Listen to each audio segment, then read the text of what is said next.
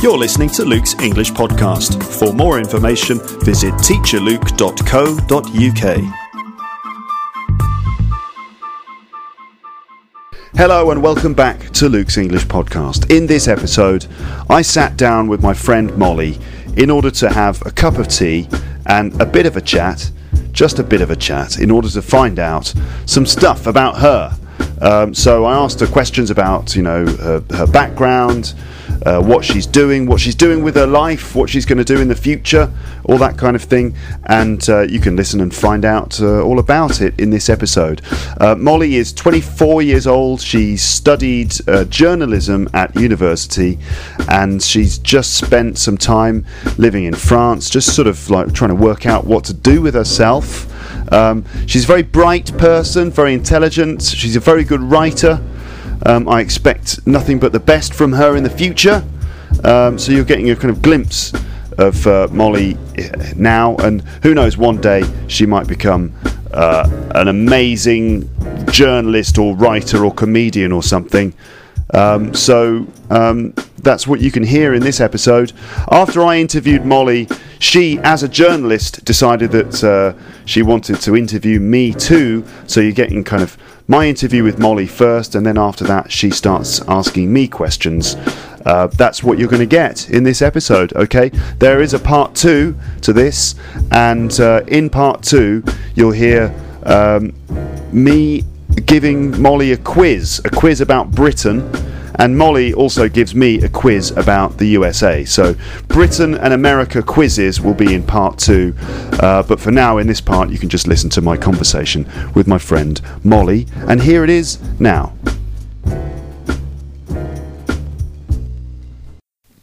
So with me here in the apartment is my friend Molly. Hello Molly, how are you? Hello Luke, I'm great. Good. Are you enjoying the tea that I've provided for you? Yes, it's very delicious and Japanese. Yeah, we're drinking genmai cha, which is a form of Japanese green tea. Have you had genmai cha before? I've heard Gangnam Style. Is that Gangnam Style? Is that similar? I don't think they've started doing tea. Oh, okay. They could do Gangnam cha. Could be, it's a possibility. Gangnam Style is Korean, I believe. We all know Gangnam Style, don't we, ladies and gentlemen? K-pop. Oppa Gangnam Style? I don't know what... It's like really embarrassing how much I love K-pop. Really? Yeah. How much do you love K-pop? Too much. Well, like it's become a dangerous addiction? Yeah, like I get itchy if I don't listen to it. Really? After a while, yeah. When was the last time you listened to some K-pop? I'm listening to it right now in my head. Yeah. Okay, it's just the general sound inside your brain? Yep, just on loop. Who is it? Which artist do you have playing in your head? Oh, there are plenty. There's a boy band called Big Bang. They're great. Okay. We're talking, ladies and gentlemen, about Korean pop music, which is now pretty famous thanks to, what's his name? Psy, who came up with that smash hit song, which is now very unfashionable to talk about. It's very gauche. No one's talking about Gangnam Style anymore. But we are. Because this is Luke's English Podcast, and we laugh in the face of trendiness, because we're all about just taking a step back from events and waiting to see what happens and then commenting on them later. I didn't feel it was necessary to do a whole thing on Hey, everyone's talking about Gangnam Style, so I'm going to do it too. That's not how we operate at Luke's English Podcast. Instead, we just wait with patience. We're to the other end of the bell curve. Exactly. Once the interest has tapered off from a phenomenon, that's when we deal with it here on Luke's English Podcast. So we're talking about Korean pop, for example, Gangnam Style by Psy, and you're a big fan. You're genuinely a big fan of K-pop? I do love K-pop. Okay. And I don't know if it's ironically or seriously, but it's a love. I think if you listen to it regularly, that can't be ironic, because you can't just be ironic on your own. Can you? Well, I'd like to tell myself it's ironic, because I can't be like, hey friends, like trying to bump some K-pop. Like, okay. No, Molly, we're at a funeral. Well, there must be some quality to the K-pop that you're listening to. Oh, it's like very overproduced and poppy and really fun. Lots of big electronic sounds. Yeah, lots of like Listerine colored hair. Yeah. It's good. Listerine coloured hair. Yes. That's kind of Listerine. What's Listerine? Just for the listeners. Sometimes I might do this, Molly. I might stop. Listenerines. I didn't get that joke. Okay. That was a joke that Molly tried to make. It didn't work. Listerine is a mouthwash. Okay. And it's typically what colour? Green or blue or Easter colors. Okay. Easter colours? Yes. Is that a genre of colour? Yeah. Easter colour? Like pastel-y colors. Okay. All right. Green or blue. So K-pop pop stars tend to have Listerine coloured hair. Yes. Bright blue, bright green and stuff like that. Pleasure to look at. If you're in Korea, ladies and gentlemen, and you're listening to this, hello. Yeah? Hello. I don't know how to say hello in Korean. I don't know how to say hello in Korean either. Damn it. That's terrible. I'm really sorry to those of you who are listening in Korea. I don't know how to say sorry in Korean either. I don't know how to say sorry. We gotta stop digging. Yeah. Well, I like to do this on Luke's English podcast. I dig myself into a hole and then dig myself out. And the result, hopefully, is engaging listening. Okay, so you're a fan of... All we know about you now, Molly, is that you're on the podcast, you've been drinking my Japanese Genmai-cha tea, and you are a fan of K-pop artists such as Psy and other people with Listerine-coloured hair. That's pretty much it. Okay. That's what's going to be written on my tombstone. Okay. That's all. Molly Martinez. Here she lies. Here lies Molly Martinez, K-pop fan. Yeah. Yeah. So, right, Genmai-cha, just to clear up that point, yes, is a type of Japanese green tea which it has green tea in it and also bits of roasted rice, giving it a sort of rounded roasted flavour. I did taste a roasted rice taste. Mm. Well, good. That's yeah, that you should have tasted. Write to them, be like, you have a good product. Yeah. With a good description. Okay. It does what it says on the tin. Yes. Okay. Do you know Colt 45? No. Oh, are they a band? No, it's a malt liquor. Okay. It's like the malt liquor for homeless people. The tagline for Colt 45 is Colt 45. It works every time. Like, that's so genius. Like, don't worry, guys. It's gonna work how you think it's gonna work. It will get you drunk. Yes, every time. Yeah, I love it. Every time. Every time. Yeah. Is there any alcohol that doesn't get you drunk sometimes? A non-alcoholic beer? Right. My friends found a keg of non-alcoholic beer one time and drank the entire thing before they realized it was non-alcoholic. Oh my God. Well, they got sort of 6 bottles in and they were like, this isn't doing anything to me. I'm not any sluttier. Okay. So, Molly, tell me, your name is Molly Martinez. Yes. Right now, okay, basics. For the basics, where are you from? I'm from Washington, D.C. Okay, which is in America. It's the capital of America. It is, isn't it? Yes. What's it like in Washington, D.C.? Washington is sort of a weird dynamic for a city because its main export is power. So you have a lot of people that there's a big... it's very disparaging between the people on top and the people that are, low-level grant writers. So you have a lot of intern culture and a lot of young people that are sort of just scraping by, and then you have like very, very wealthy people. Okay, so the very, very wealthy people are the sort of civil servants or people who work for the government in some way. Capitol Hill, isn't it? That's the area where all the state representatives live and stuff. Yes. Have you been watching that TV show? House of Cards? House of Cards. Every time I'm homesick, I just watch the opening credits, like the B-roll, and I feel like I'm home. So I don't know if my listeners are aware of this TV show. Some of you probably will be. It's a Netflix show starring Kevin Spacey. It's called House of Cards, and it's all about politics in Washington, D.C. It was originally British, though, wasn't it? The first series of that, or the first version of that, was a British show called House of Cards. It was on TV during the 90s. Brilliant show. Really, really good. And all about, you get like you get an idea of what life is like in politics in Westminster, and it's, lots of politicians stabbing each other in the back, not literally, just sort of, metaphorically, as it were. Same thing in House of Cards, the American version. Yeah, it's Beau Wilmot's the writer, I think, or the adapter. Super well written. Yeah, brilliant show. If you don't know this show, folks, have a look. Try and find it on the internet. House of Cards. That gives you an idea of what life is like in Washington, D.C. Yes, absolutely. Okay. We're all gunning for the top. But some people... Okay, so you're saying that some people in D.C. live very good lives. They've got expensive houses because they work in government and things like that. Mm-hmm. And then there's a lot of other people who are really just trying to get by, trying to make ends meet. Yeah. Okay, so a bit of a disparity between the two. Okay, so you're now here in Paris, but soon you're going to be moving back to the States, but not... Okay, it's complicated. First of all, tell me, what are you doing here in Paris? Why are you in my apartment? I woke up here. I don't know. Last night was weird. No, I'm kidding. I moved to Paris to become an English teacher. Okay. Which I worked in an elementary school, which was very adorable. Really? Yeah, the kids were super cute. They're really bad at English, which I'm now realizing is my fault. But it's okay. They were really cute in French. And then, I studied abroad here 2 years ago and loved it and loved my life here and wanted to come back. And after I graduated college, I didn't really have a plan. Mm-hmm. So this seemed like a very good lateral step to take. Okay, yeah, fine. So I think my listeners now realise that a lot of my friends here in France are either stand-up comedians or English teachers, or probably both. So it's a pretty easy Venn diagram to fall in the middle of. It is. I mean, if you're living in a foreign country and you're a native English speaker, you're probably going to do some English teaching at some point. But not many people do the comedy thing. Right, so you decided to become an English teacher. You've been here how long?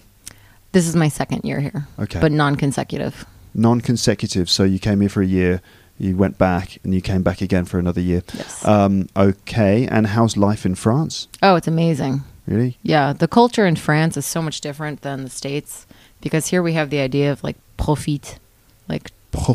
Profit, yeah. What's which that? It means like to take advantage of, but in English it's literally to turn a profit. So like, what am I taking from you to gain for myself? Mm-hmm. So it's usually like a monetary thing, but... Okay, so the English sort of version of that is to make profit in a business sense. Yeah. Like, I'm going to sell you something for a little bit more than it's worth. Yes. And I'm going to get some money from it. So it's almost like a selfish entrepreneurial thing. But it's a very avaricious term. Okay. But in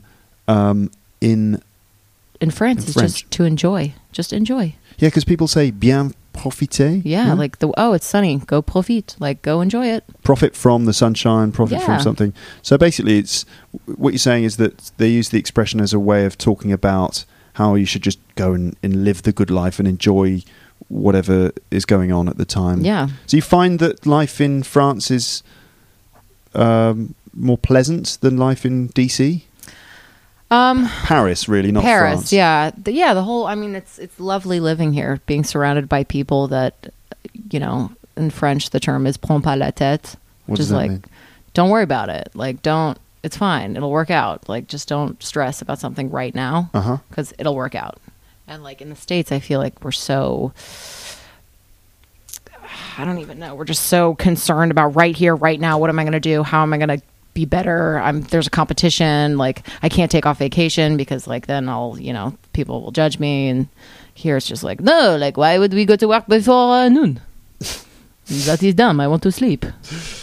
I get the feeling here, and it frustrates me. But for you, you're enjoying it. Yeah. For me, I get a bit frustrated with the sort of the attitude of. Well, I was talking to someone, a French friend, just at the weekend. Urban, and he was telling me about. He was being funny. He was being very funny about it. But he was saying that the great thing about being French is that everyone does a bad job, and if everyone agrees that we all just sort of don't work too hard and don't try too hard. If we all agree, then that's great, isn't it? Because because everyone does a bad job and they don't try very hard, that means I have no obligation to do a good job myself, so I can relax. So it's amazing. Everyone can relax. It's like this shared understanding. It's like, look, let's just not work too hard. Everything's fine. We'll just, I personally get frustrated by that because I come from a situation in which I value sort of professionalism and working hard, and I want to achieve things. Yeah. But there's less incentive here to work hard. I mean, I know like food services, like in America, you tip, and like your service is based off someone wanting a tip. But here that doesn't exist. So you can sit down and they'll forget about you for like 5 hours. Yeah. You're like, hello. They're like, yeah, whatever. Like, we're profiting somewhere else. Yeah, exactly. I mean, you always get the feeling that sometimes you're going to be a victim of this attitude. Yeah. Like, if you have to queue up for something, then, no one cares. Like the standard. I feel like a lot of your stress is queue related. Yes, I have. I've remarked that about you. Like you wake up in a cold sweat in the middle of the night because you had a dream you're at the end of the line and somebody wasn't in line. No, it's okay. I do have some queuing stress. Can I tell you a little story about what happened to me earlier on? Yeah. I was queuing up outside a place. I was queuing up inside the, what do you call it? Alliance Française, okay? Yes. Listeners, the Alliance Française is like an institution which provides it provides French lessons for people like me, okay? So, yes, I've taken the step. I've gone to Alliance Française and I'm booking myself in to a French course, not English. I can speak English already. I'm going to ace this course. Yeah, exactly. Just wanted to feel good about myself. Yeah.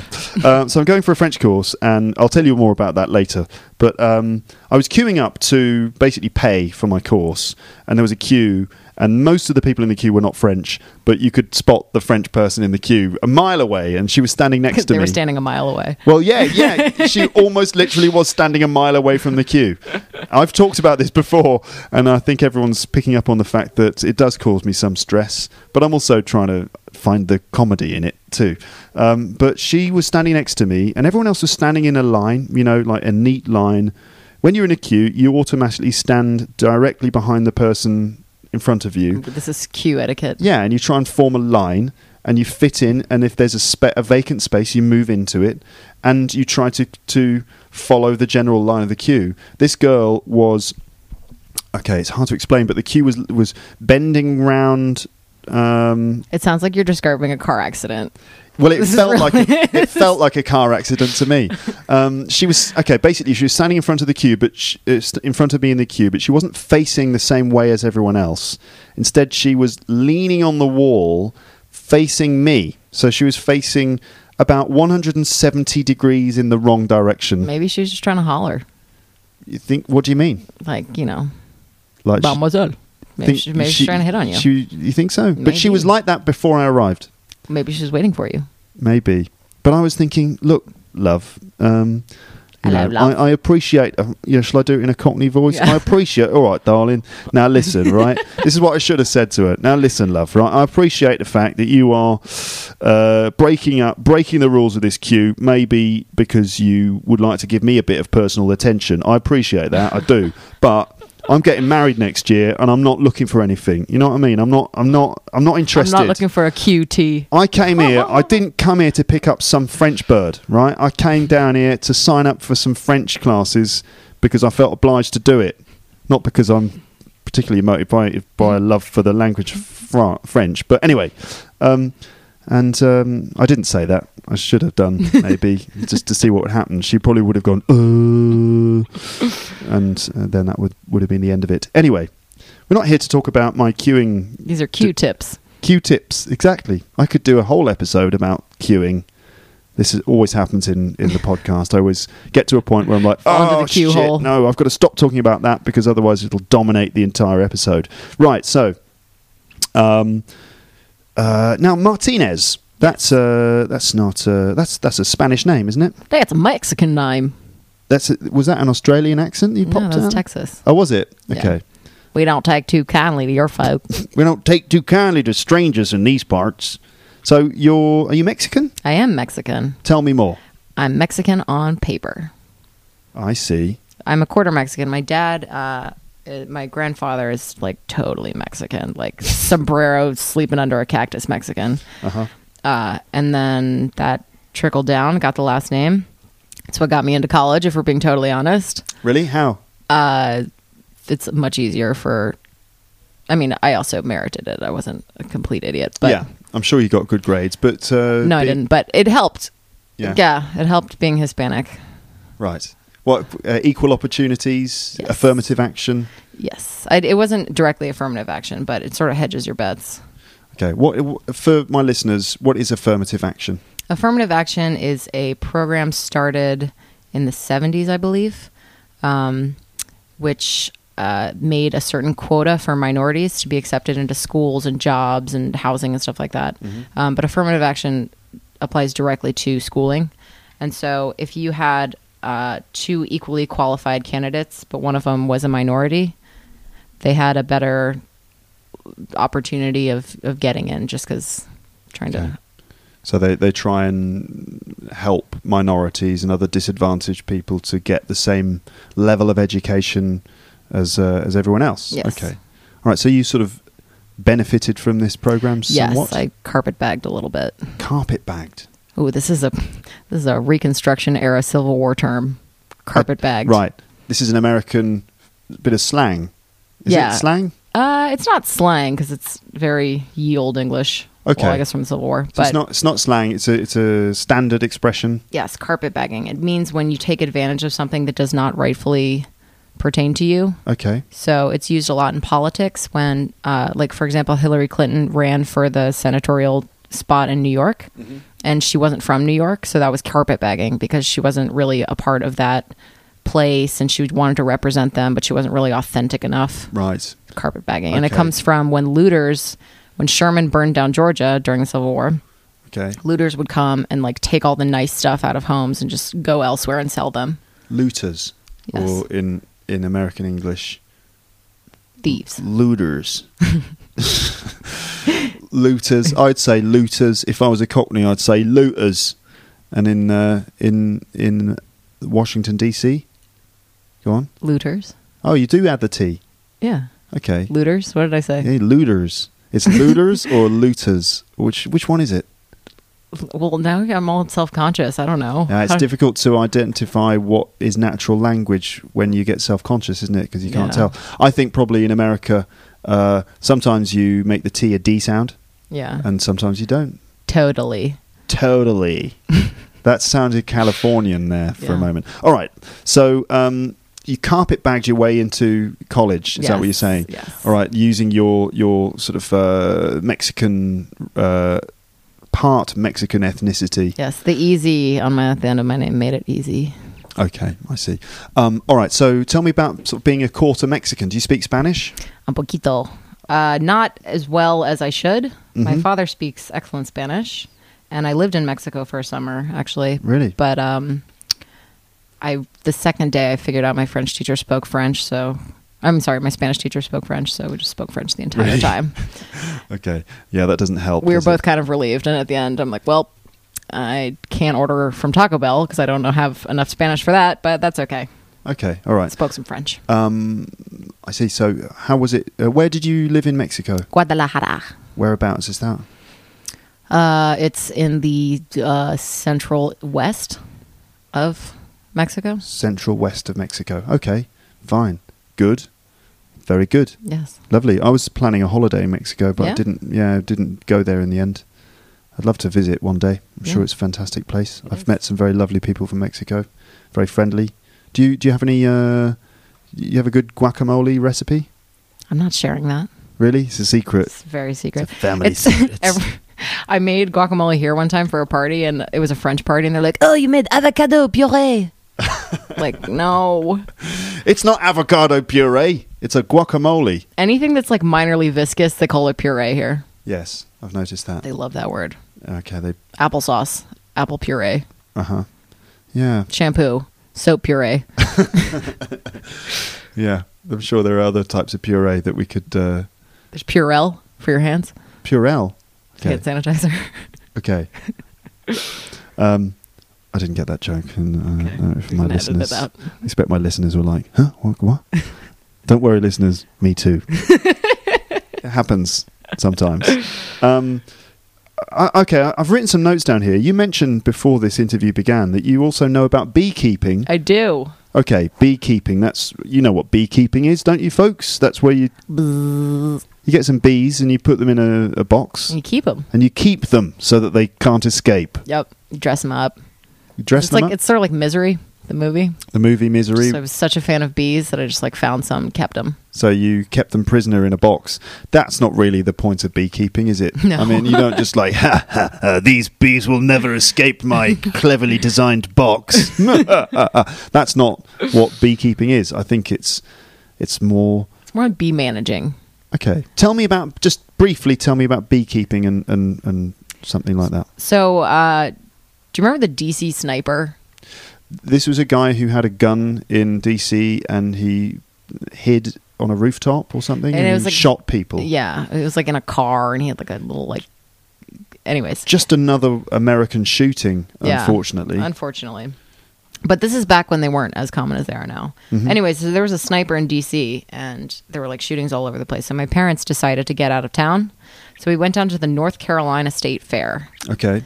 And my mom started talking to the beekeeper, and I think he hit on her. And she was like, I'm going to be a beekeeper now.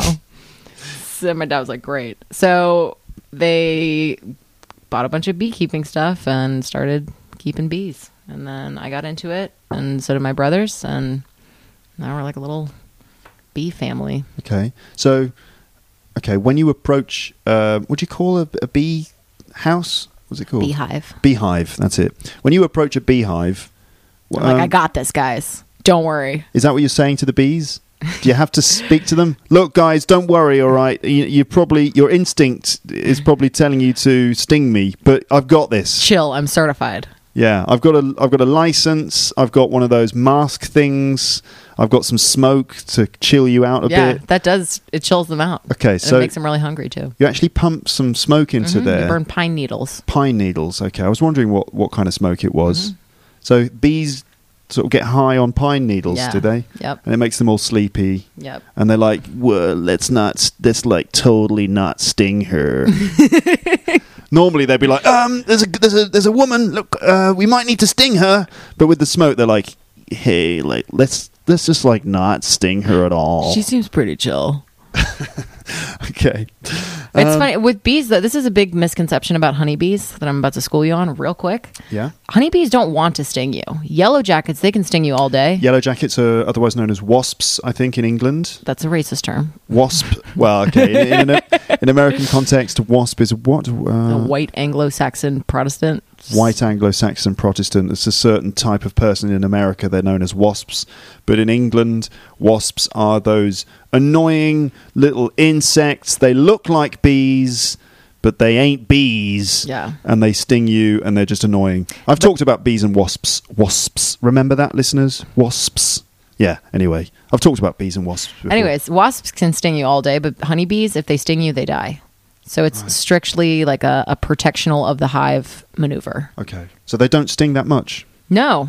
I mean, they sting once and then they're dead. Yeah. But it's kamikazes. Right. Kamikaze bees. Mm-hmm. I see. So honey, you extracting honey from the hives we as get well? like 60 pounds of honey a year, and Really? no one in my family eats honey. Really? Yeah. What do you do with the honey? Give it away. Just give it away? My parents now enter it in the state fair every year, and they're like... You don't sell it? You're not making money from honey? No, this is an environmental thing that we're doing, we're not profiting. That's very, very good of you, because bees are very important for the environment, aren't they? Yeah. The ecosystem. Albert Einstein said that the human race has 7 years to live once the honeybee population dies. That's Albert Einstein. He knew some stuff. He did. He was mainly good at physics. I don't know if he was a specialist in bees. Do you think that he may have been wrong about some things? E equals MC squared. Okay, Einstein, fine. That is your specialist area. But don't start telling us about bees. No, I'm sure he was right. I'm just being facetious. I'm sure he was right. 7 years after the bees die, yeah, because they pollinate everything. Think about it. All of our agriculture is facilitated by pollination. Pollination, yes. Pollination for the nation. Yeah. That could be a slogan that we could use to promote the survival of bees. People had a field day when Obama got elected, and they're like, it's an Obama nation. Like, oh dear. Good one, bro. Okay. All right. So beekeeping, you've got Mexican roots. You've living in France for a while as an English teacher. What are you doing with your life, Molly? Do you know? Ooh, don't know. Really? You're in your mid-20s, sort of early to mid-20s. Yes. And I remember when I was that age, I didn't know what I was doing. Is that the case? That is absolutely the case. And how does it feel? You know, it feels good. Lateral steps are fun. I've Lateral steps. Sorry, you're going to need to explain that one. Lateral means sideways. Uh-huh. So I feel like since I graduated college, I haven't really been taking any forward steps for what I want to do. I've just sort of been sidetracked by fun things, living in France for a year, you know, and these are all good steps developmentally for me, I feel. But in the long run, I'm not going to be gainfully employed if I keep doing this. You never know. all these lateral steps could be Could make a ladder. Yeah, you could be a consultant in lateral steps. That A could life be good. coach. Yeah, a life coach, or you could go into companies and just whatever the problem is. They're like, oh, Molly, we're the company's experiencing financial difficulties, or Molly, we can't hold on to our staff, or Molly, we need more R&D in the company, and you'll just come in and say, well, I've assessed the company. What you need to do, more lateral steps, okay? Okay, so lots of lateral steps. It can, build your skills. I mean, it's good to have variety of, experience. Absolutely, and no experience is wasted if you learn something. Yeah, but I've been trying to be more mindful about using my 20s to sort of propel me later in life instead of just digging around and enjoying it as much as I can, which I am, and I'm doing that, and I'm happy. But I got to move in a direction that's not sideways. You got to sort of invest in the future when you're in your 20s. Yeah. In several ways. One way is you've got to make sure you're having fun and happy times, carefree times. Personal investment. Yes. So that when you're later on, when you've got kids and, proper job responsibilities, you don't look back at your younger days and think, why didn't I do more crazy stuff? So you've got to be crazy and have fun, but also you've got to do all the boring career and financial things to make sure that when you're older, you've got that infrastructure of money and career opportunities in place as well. It's going to be quite a difficult time in your 20s. Yeah. Yeah. But you're bumming me out. Yeah, I don't mean yep. I don't mean to bring you down. It's awesome as well. It's brilliant. Yeah, we could now go through all of the different stages of life and talk about the good and bad things. I just learned that the Japanese cyclical calendar is 12 years. Oh, yeah? So right now I'm 24, and this is the year of the horse, so I was also born in the year of the horse. And they say that periods in your life last 12 years, so your childhood is 0 to 12, your teenage years, and really formative ones are 12 to 24. Okay. And now I guess my Japanese mother's forced, hey, you should get married. I guess that's what this stage is. Is that your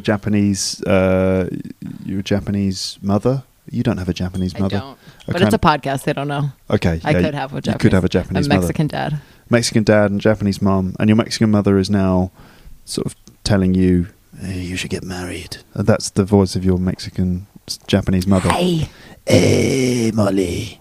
You need to get married. I don't know what accent that is. Okay. All right. You will go from señorita to señora. Muy rápido. All right. So what's next then, Molly? What are you doing next?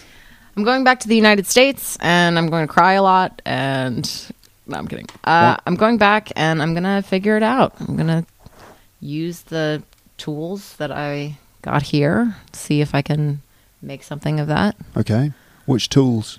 I date a lot of tools here, so. Date a lot of tools, ladies and gentlemen, means that she has been on dates with lots of idiots. So it was a joke. You'll have to listen to it again to really extract the value of it. She said, I'm going to use the tools I've picked up to help me get a job in the US. And I said, oh, really? What tools? And she said, well, I date a lot of tools here. Ha ha ha. Ha. By that, she means... I think it's funnier when you explain it. Yeah, well... A joke is never funnier when you explain it, unless somehow the explanation becomes a joke in itself. That's what I'm trying to do. That's what we're all trying to do. Yeah. Now, I've got questions for you, Luke. Yeah, go on. So, I majored in journalism. You majored in journalism, yes. I have some journalistic, hard-hitting questions for you. Do that. Okay, go ahead. We're going to do a expose on Luke Thompson. All right. First and foremost. I'm ready. What's your middle name? My middle name is Daniel. Daniel. And the lion. No one has ever heard that before on the podcast, I think. Yeah? That may be new information. Okay, I'm going to only ask questions. Minds are being blown all over the world right now. Luke Daniel Thompson? Really? What? Him? Well, when you add the middle name, it just makes you seem like an assassin. It does make you seem like an assassin. Yeah. Shall I call myself Luke Daniel Thompson from After now you kill on? someone, yeah. Okay. Okay. Okay, next question. Yep. What instrument did you play as a child? What musical instrument? Yes. I learnt to play the piano when I was a child. Started on the piano. Yeah. Okay. Okay. Are you still with it? Can you? Bang out some Heart and Soul? I can still play a bit of Let It Be and Hey Jude and stuff like that, Okay. but that's the easy stuff. I'm not really a pianist anymore. I'm more of a drummer and guitarist. Okay. Drummer, definitely. I think that's the thing. I used to play drums as well as a kid. And were you in Still a band? do. Yeah, loads of bands. Yeah. What was the best name of one of your bands? Oh, goodness. Well, I was in a band called Grandpa Knuckles. That sounds like a subreddit. It was a punk band, absolutely. And I was in another band called Skellington. That was my favourite one. Okay. Skellington is the sort of... kids can't say words properly. Mm-hmm. And they kind of mix them up and make different words out of them. Skellington is the sort of word that a child would say if they were trying to say skeleton. Skellington. Yeah, I can't really explain it beyond that. It's just one of those crazy band names. Skellington. It was a great band. Nice. Who was in it? It was just all my mates. There was Jake Bullitt, who's now Jake Bullitt. It's not his real name, but he's now Nay, Jake Bullitt. He's great. He's now a published... Is it just Jake Bullittstein? Just Take that off for showbiz. Just removed it. Often happens, doesn't it? No. It's just Jake. Just simply Jake Bullitt. He's now, a bona fide recording artist. Hey. Yeah. Doing remixes and stuff. So like you got that. Garfunkeled. Well, no, because he was always the real driving force musically in the operation. Okay. I think he was the most legitimate musical member of the group, and he's now doing it, which is brilliant. There was Jake. Our lead singer was called Mouse. I'm guessing not his birth certificate name. Not his birth certificate name. Why do you think everyone called him Mouse? Is this like some weird like strip club story? It's really simple. He was mousy? No, he just looked like a mouse. Just had he just had a slight mousy kind of face. Okay. Lovely guy, but at that time looked a little bit like a mouse. Was he okay with this nickname? I guess so. He never expressed any dissatisfaction, and I was introduced to him as Mouse. I always knew him as Mouse. Everyone called him Mouse. Okay. I don't know if he minded. What was your nickname? Luke Skywalker. Luke Skywalker. Luke Duke, some people used to call me. Yeah. Luke Duke. Yeah, never mind. Never had nicknames because Luke is just a nickname in itself. You can't make it any shorter. Yeah. You can make it longer. Lukos, I've been called before. Lukester. No. Lukey. Luke. Lukewarm. No, I don't like that one. Lukewarm is an expression which means that if you have run a bath and you've forgotten about the bath for an hour, and you come back to it and you put your fingers in the water and it's not really satisfyingly warm, it's a sort of ambient, just above ambient room temperature warmth, that's lukewarm. Okay, and it's slightly negative, like this tea's lukewarm, for example. Or also we say they gave him a lukewarm reception. If you get a lukewarm reception, it means that like a group of people... They don't actually like you. Don't really like you very much. Let's say you go up in front of an audience to give a presentation. Hello, I'm here to talk to you about Luke's English Podcast, which is an award-winning service for learners of English. And the audience are like... You're like, oh God, they don't like it. How was the presentation, Luke? Oh, they gave me a bit of a lukewarm reception, to be honest. There you go. Lukewarm. So lukewarm. Don't like that one. Okay. Don't like lukewarm. Luke is fine. Just Luke, Lucky Luke, Luke Duke, Lukey Luke, Luke Skywalker. Luke, I'm your father. Ukulele. Ukulele. Yes, exactly. That's the name I use when I play my ukulele. Yes. Okay. Who was your favorite Beatle? Who was or who is? Who is? Such a hard question. I'm going to go, just because I can't choose between John and Paul, I'm going to go for George. That's the best one. Because George Harrison has got the best sense of humour. He's the best songwriter too. You reckon? Oh yeah, absolutely. Like some of the later period Beatles tracks. There was they did an interview, and like John and Paul looked at each other and they're like, "When did George get better at songwriting than us?" Yeah, but it happened. Abbey Road, brilliant album, but it would have been better with more of George's songs. Yeah, because at that time he was writing such good stuff, but the Beatles just didn't really let him put it on. Let it be. Yeah, they didn't let it be. They didn't let it be better than it could have been. Mm-hmm. Next question. If you If someone gave you an empty building in the middle of Paris, Right.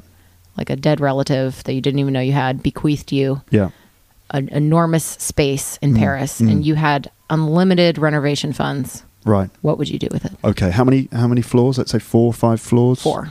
4 floors. Okay. Oh, brilliant. It's just a brilliant opportunity. I would, downstairs at the bottom, I would convert that into a kind of cafe / comedy venue. Okay. All right. So it would be a place where you can go and drink some beers, or you can get like nice coffee, like proper coffee, not lukewarm coffee, not just lukewarm crap quality typical coffee, but all the different varieties, all the artisanal coffees and all that stuff from Ethiopia. Yeah, and all the different types of latte and mochaccino, frappa, whatchamacallit, that sort of thing, and biscuits and cake and stuff and pizza, right? Okay, all right. And then there would also be a space for doing stand-up comedy and for an area for doing little bits of live music performance. So it would just be the coolest place to be, basically. Like, man, I'm really fiending for some cake and pizza. Where can we go? Yeah, I want to laugh, I want to eat coffee, and I want to eat pizza. And I want to get drunk if I feel like it. Where shall we go? Let's go to Luke's. Let's go to Luke's Cafe. Okay. So there's that. Then I would also have a recording studio full of musical instruments. Okay. Just a brilliant studio where you can just go in and there's all the instruments there. Everything's that you just turn it on and boom, you can just start jamming and recording genius bits of musical work. Have a player piano, so when you bring girls back, you're like, look. Yeah, exactly. One of those fake pianos that plays itself. The haunted pianos. Yeah. I would also have a studio for recording the podcast, and it would be like a really nice radio studio, a bit like the BBC has, that kind of thing, with all the correct equipment. I'd also have, obviously a special private personal area for me and my girlfriend, Ooh. like a boudoir of love. And we'd have our apartment in there too. So your love nest is separate from your apartment? No, the love nest is within the apartment part of the building. Okay. And I'd also have a computer game arcade with all of the classic coin-operated computer game machines, and loads of different things. Yeah. All right. Next question. Go on. If you had to play an Olympic sport, you're not going to medal. I'm not going to medal. You're not going to medal. I'm not going to win a medal. You haven't. This is like a week before the Olympics, and they're like, crap. We just lost Steve Bullitt or whatever, and now we need another person on our team. You're not going to medal, but what sport do you think you could have a fighting chance to compete? Which sport do I think that I could probably like you would do okay? All right. It wouldn't be that evident that you weren't an Olympic athlete. All right. Okay. I'm not very good at any of those Olympic sports. Those are the ones that require real skill. I remember when I was a kid at school, and they were like, "Okay, here are all the Olympic sports, and you can do them all one by one over the course of this term." And I was like, "Okay, doing them all. In each week, you do a different one: javelin, discus, shot put." It's like very Greco-Roman. Yeah, running, jumping into sand pits, trying to jump over things, the usual athletic stuff. And each week I was like, oh, okay, I was bad at that. I can't do the javelin. Fine, never mind. Killed a man. Impaled a man on a spike. Sorry, I'll stop doing javelin. Next week, maybe I'll find my sport, my athletic sport. And I just went through all of the sports. Until you found rhythmic gymnastics. No, you're not even rhythmic gymnastics. I was just crap. I'm not going to mince my words, Molly. I was rubbish at all the athletic sports.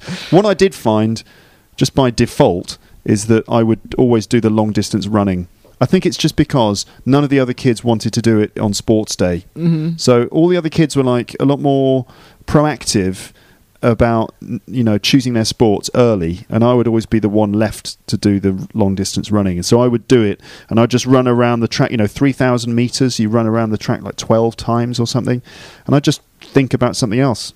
I'd just be running around just thinking about something else. The second I start running, I think about when I'm going to stop running. Yeah, I tried not to do that. Yeah. Just try to just remove the mind, put it in another place. When I first moved here, I stayed with a homestay, and our first dinner, they were like trying to get to know me and my schedule, and they're like, "Do you ever go running?" I was like, "Yeah, if there's a bear behind me." They're like, "Are there many bears in Washington?" I'm like, "Tons. There are a lot." Okay. I would love to. I should ask you these questions too, Molly. No, like, do you want to do our quiz? Yeah, we've got other stuff prepared, ladies and gentlemen. We have quite a show. We have a quiz lined up where we're going to quiz each other on. I'm going to quiz Molly on Britain. She's going to quiz me on the United States. Let's see how much we know. And we've also got some other stuff that we're going to play around with too. We'll come to that in a minute. So you finished with your questions for me. Do you want to do like a one for one here, back and forth, or do you want all of them at once? Rapid fire. Rapid fire. Okay.